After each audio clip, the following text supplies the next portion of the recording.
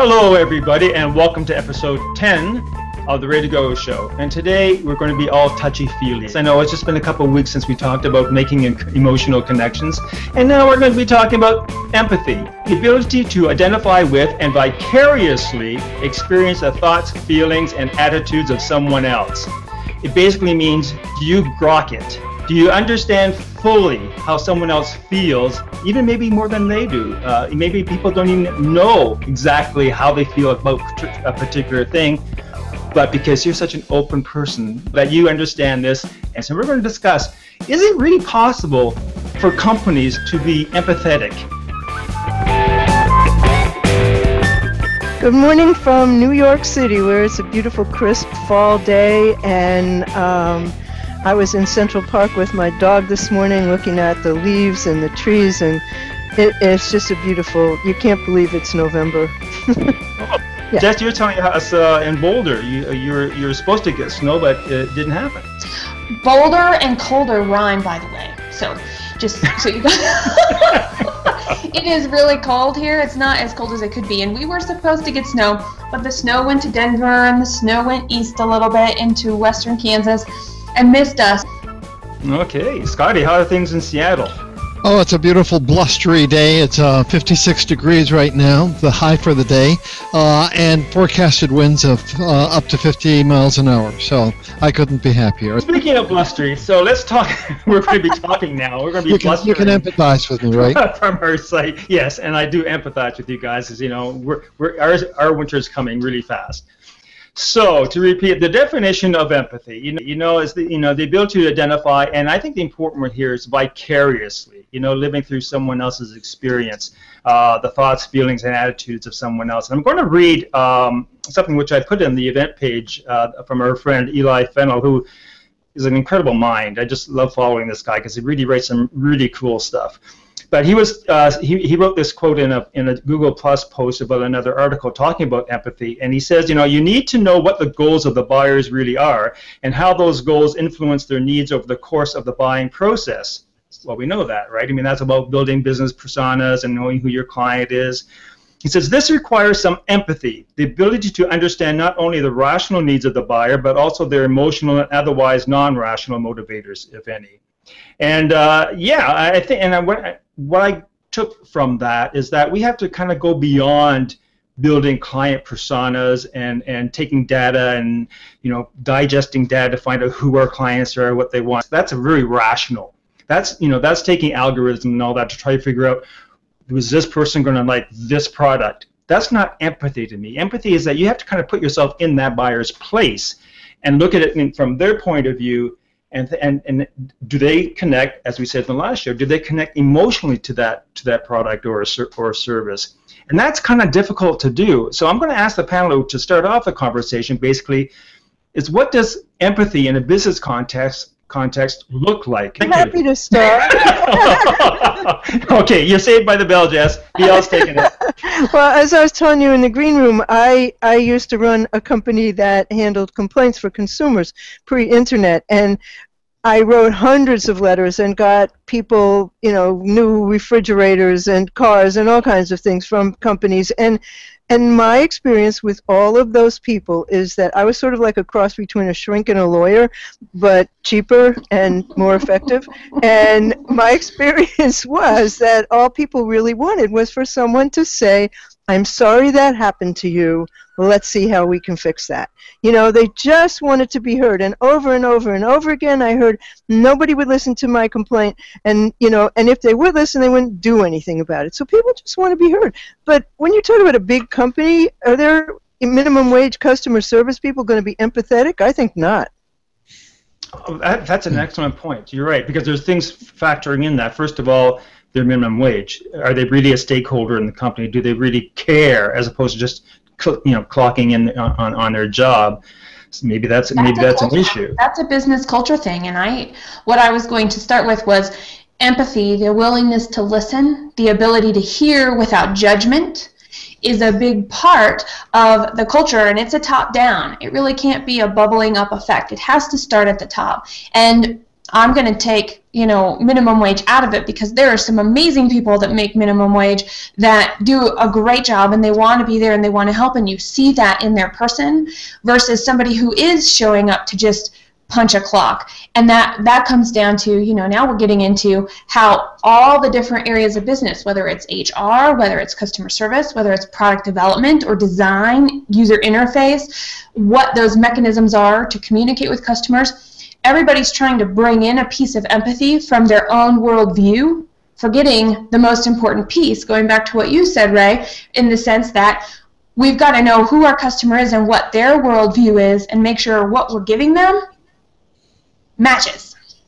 Well, there's a missing piece of what you said, and that is that in a company like Zappos, where a person has the ability to say, I'm going to credit you for that sale, and I'm going to send you something else, or I'm going to make you a VIP, or whatever. If you don't give the people the power to make decisions, if they have to go to a supervisor to make a decision like, yes, you can have a refund, then I'm sorry, but empathy is not part of the formula. Well, you've got someone like basically seconding your statement, and she's, and he's saying, this is John, is saying that's spot on. People want to know that you'll engage enough to listen to them.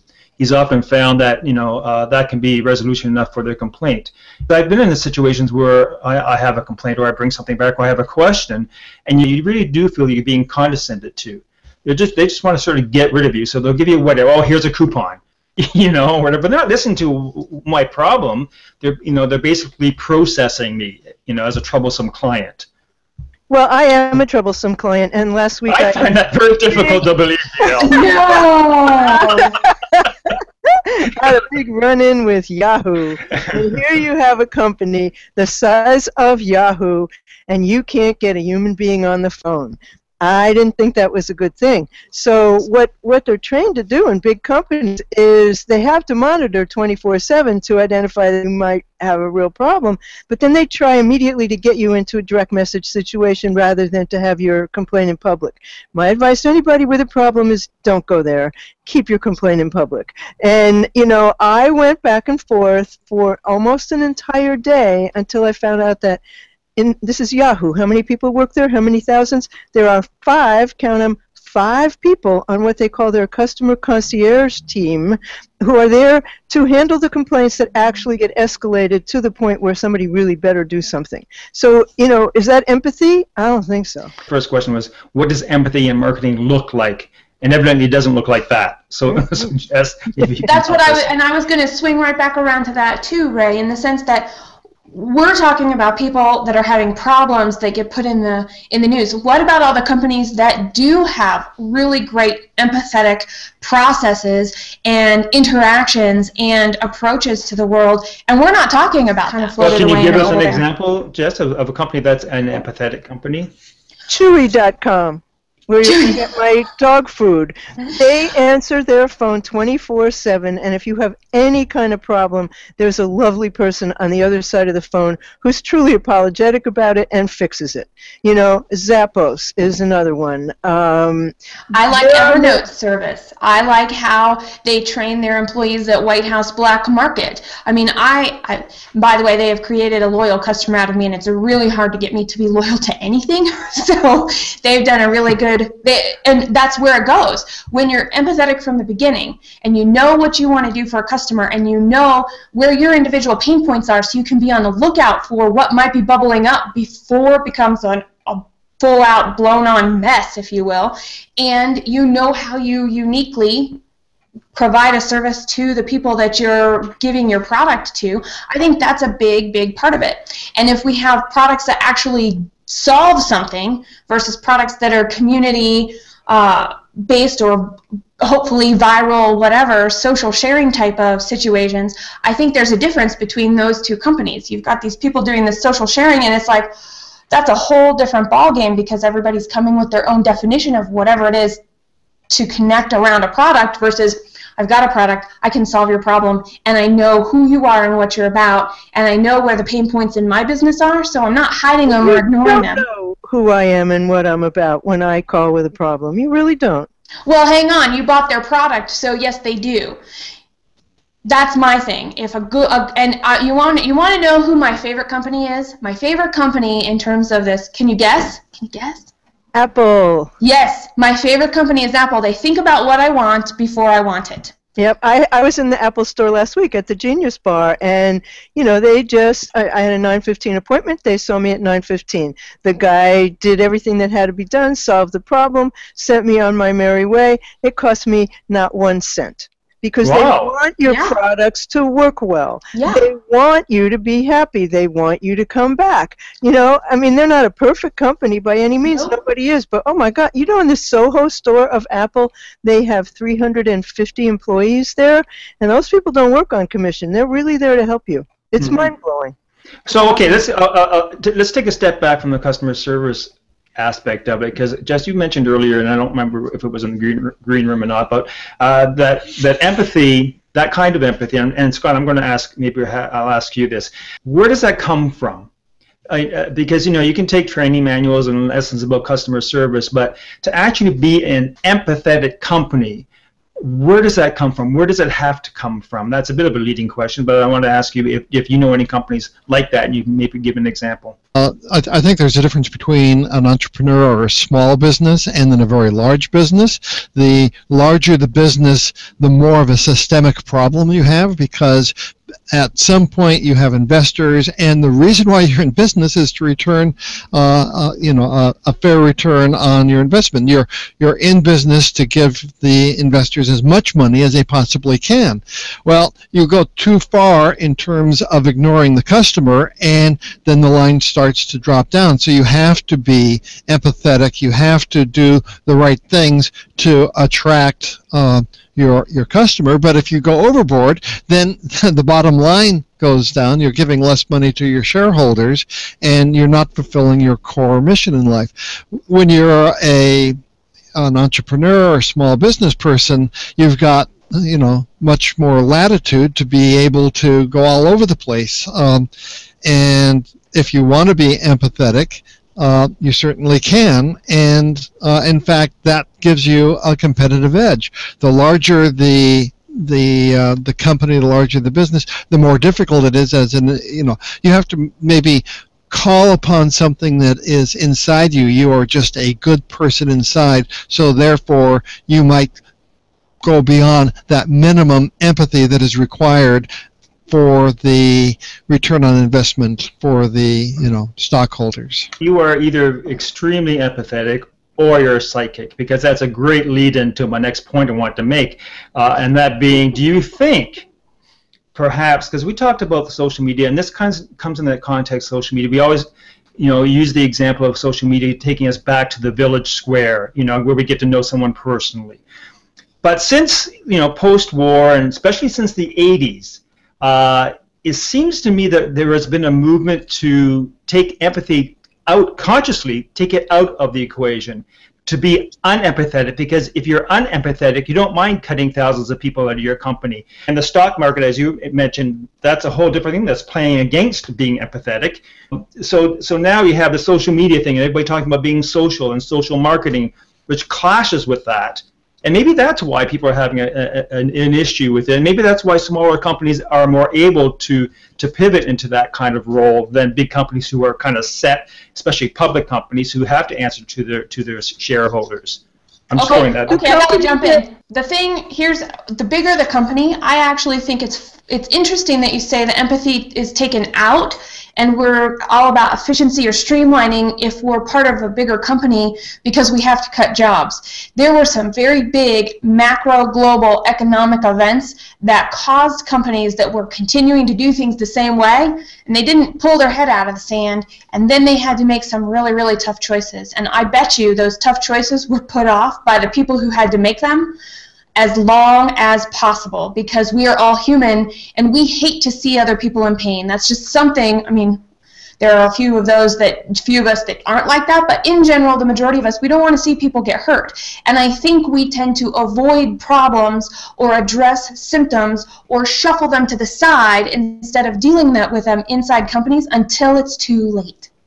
You have a good point, Jess. I mean, the first time I ever fired anybody, I agonized over this. I still do that. I was up nights. I kept giving him chances and chances and chances, and finally I said, I'm sorry, this just is not working out. And you know what he said? You really should have fired me a long time ago. So he knew it was coming, which I think is hilarious.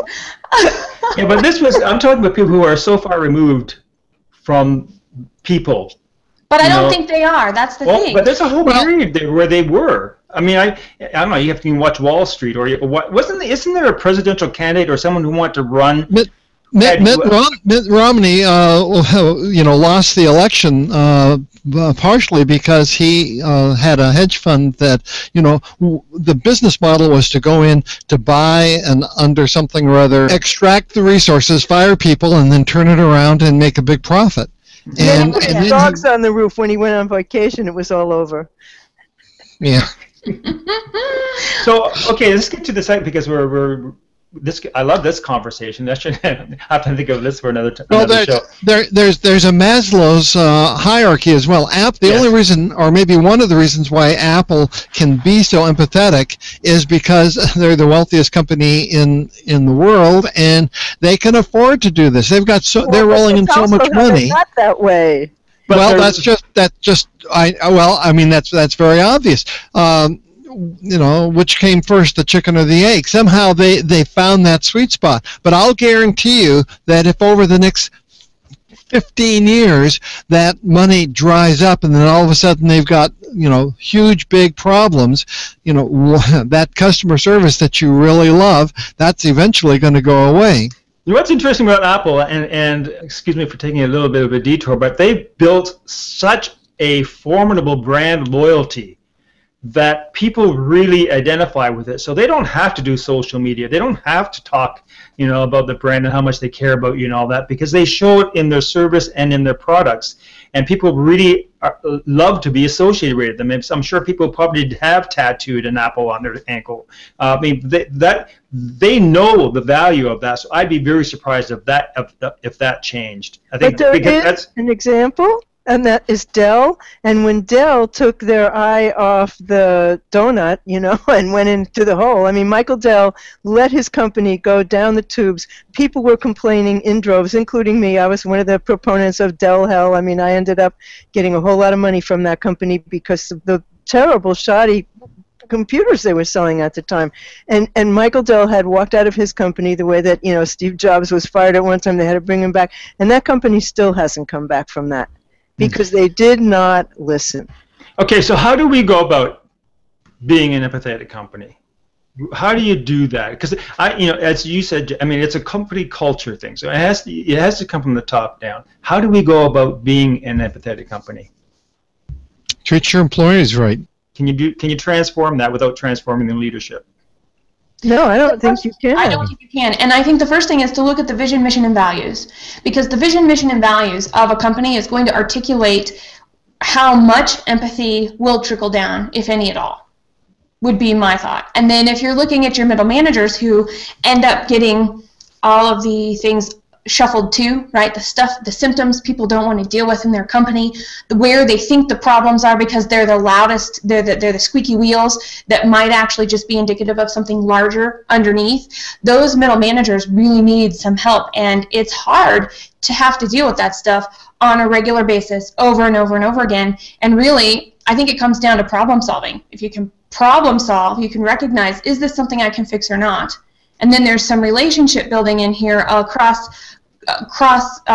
department, if you will, in the sense that, okay, who do I need to know to help me find a solution that maybe can get this deeper issue fixed? And it can come from other places, but it takes a lot of will and it takes a lot of energy, and we are in a time where we expect fast response. If we don't get that fast response, we have moved on. And because our customers think that, we as employees and us, when we're in the consumer role, we might think that, but we have to think differently when we're sitting in our role at our computer, behind our desk, or in front of a client, or wherever we happen to be working or not working, because things move slowly. They're not necessarily instantaneous. The front side could look really great, and you're doing a great job if it looks instantaneous.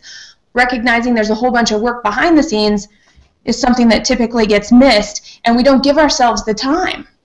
Do stores still do ghost shoppers? You know, that kind of thing where you'd hire someone to be a shopper? Because I'm wondering, maybe not just department stores, maybe all businesses could kind of do that. Have someone, basically walk the steps of a client. It kind of depends on what you want to compete on as well, because you want a competitive edge, and maybe empathy is one way. It might be that you want to compete on price, and even though I love Amazon and I think that they treat their employees really great, the New York Times disagrees with me, and it might be that they can hire drones instead of people, and have very cold warehouses, but boy, I sure like that, to be able to purchase from amongst 300 million products and have one of the best prices around.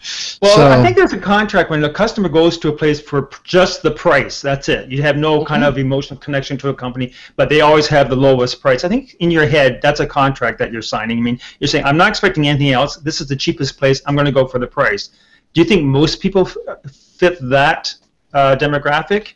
I think a lot of people do, and I think that that's one of the issues in retail today. But personally, I'd rather pay more and know I'm going to get decent service. I mean, if it's going to be $1 or $2 or $10 more, I'd rather do that, knowing that there's somebody on the other side of the phone who's going to help me if I have a problem with their product.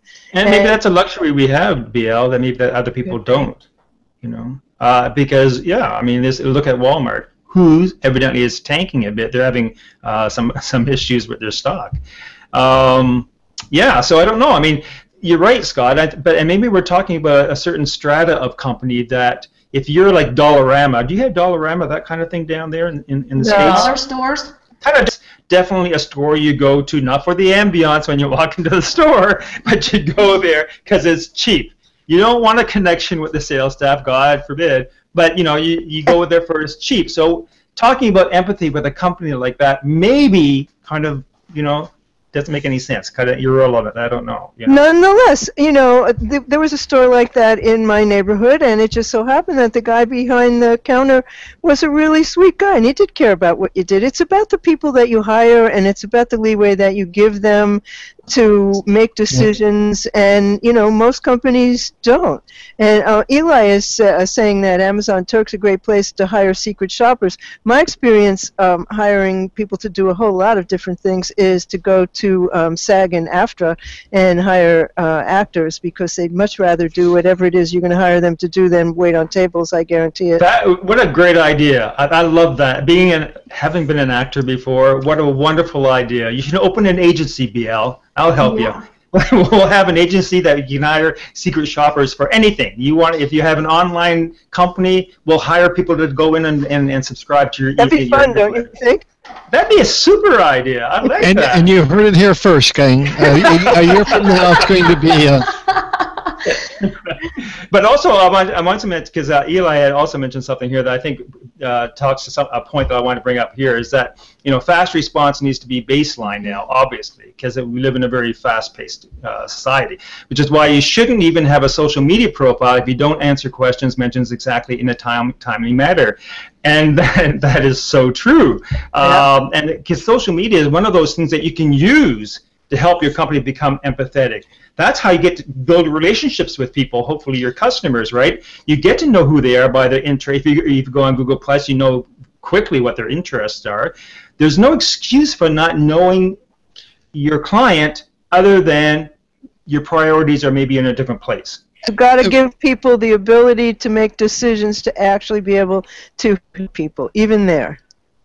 We haven't talked about one big, the elephant in the room maybe, and that's monopolies. Because if you're a monopoly, and I've got a graphic here I'd like to share in the closing minutes of the show. It's Lily Tomlinson and Tomlin. I mean, and what it is that she said, the next time you complain about your phone service, why don't you try 2 Dixie cups with a string? We don't care. We don't have to. We're the phone company. I was mentioning with Scott, we go back to this, the rationale, when in companies, oh no, we can't do that because the budget says no. or no, the programming doesn't allow us to do that. It's our policy. Or one time I was at Future Shop and I was saying, really? I had to go up and down the escalator 3 times to just do one exchange? Well, that's kind of how we do the system because it works seems the best. I said, well, for who? And that's the point. We get locked in the systems and they don't think about the customer. They're talking about internal systems that benefit them, not us. Right? Well, okay, I'm going to close with this, that just because it benefits them, if they've done it right and they've done their research and they've solved a problem and they know they're solving a problem and not a symptom, the end goal for things like that are because it ultimately helps consumers. Now, if it doesn't, there's some tweaking that can occur, but think about ticketing systems. Think about the do-it-yourself stuff that people have moved to help people help themselves faster. Oh, there's a special place in hell for that, Jessica. There is. There's, this whole self-serve thing is just some sort of propaganda they put. But here's the thing. No, we're going to go over because this is really important, and I think you're right. They thought it would be this magic bullet because that's what they were sold. Customers want to help themselves, so let's put every answer to every customer service problem out there for our people to peruse. They're going to love it. Which is, and I'm like, dude, no, because your problem, BL, is going to be slightly different than Ray's problem, which is going to be slightly different than Scott's problem, and maybe all of them together have a common element, but my particular problem was not solved, and I'm not going to wade through hundreds or even 10 or even 5 options to try and figure out my problem. If I see more than 5, I'm on the phone, and we're trying to find one, and I think that's where customer service or streamlining kind of gets missed. They forget that last step. So how do we use all of this stuff to make a concise, easy way to get people what they want? That's a perfect example of a company not thinking about in the customer's shoes. Even as simple as websites.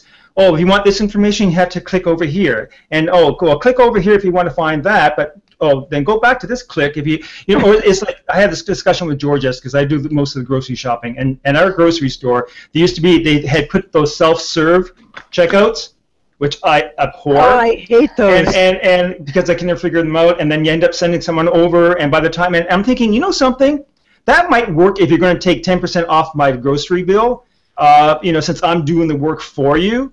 But why would I do all this work myself and pay the same amount of money that I would if I had someone else checking that out? I just don't get it, and they think they're doing us a favor. Anyway, we've gone over time, and since we're over time, I just want to give each of you a chance to with a farewell quote or something or advice before we take off. So Jess, BL, we'll start with BL. Well, I don't think a lot has changed since the days when I did consumer complaints by writing letters to the president. If you don't get an answer right away, and 15 minutes is a dog year in internet time.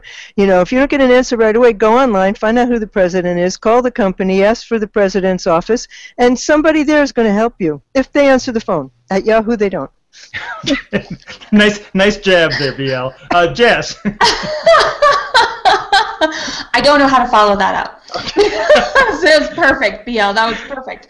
Scotty. Oh, sorry, Jess. No, that's okay. It was good. Okay, so I just needed a minute to regroup a little bit in the sense that we know the group of people that we're targeting in our individual businesses or large businesses. We know who those frontline people are, and it's really important to tie the perspectives of every hat in the company to that end consumer, and to do it in a way that makes sense so that what people say they're doing, what people say they want versus what they actually do to get what they want is how a company can respond. Scotty. And I'm going to wrap it up just by saying I've got a sneaking idea that the blab that's going to be following this show is going to be lively and very interesting. Well, thank you. Yeah, so we have a post-show blab, but today I'll be starting at 1 o'clock. We try very hard not to talk about blab in our blabs, but that's proving very, very, very difficult. So anyway, I hope you can join us. It's blab.im, Ray Hiltz. And hopefully we'll see you there at 1 o'clock. So thanks, everybody. Thanks, Michael, and thanks, Eli, for jumping in with your contribution. That was very, very helpful. And we'll see you next week. Take care. Bye-bye.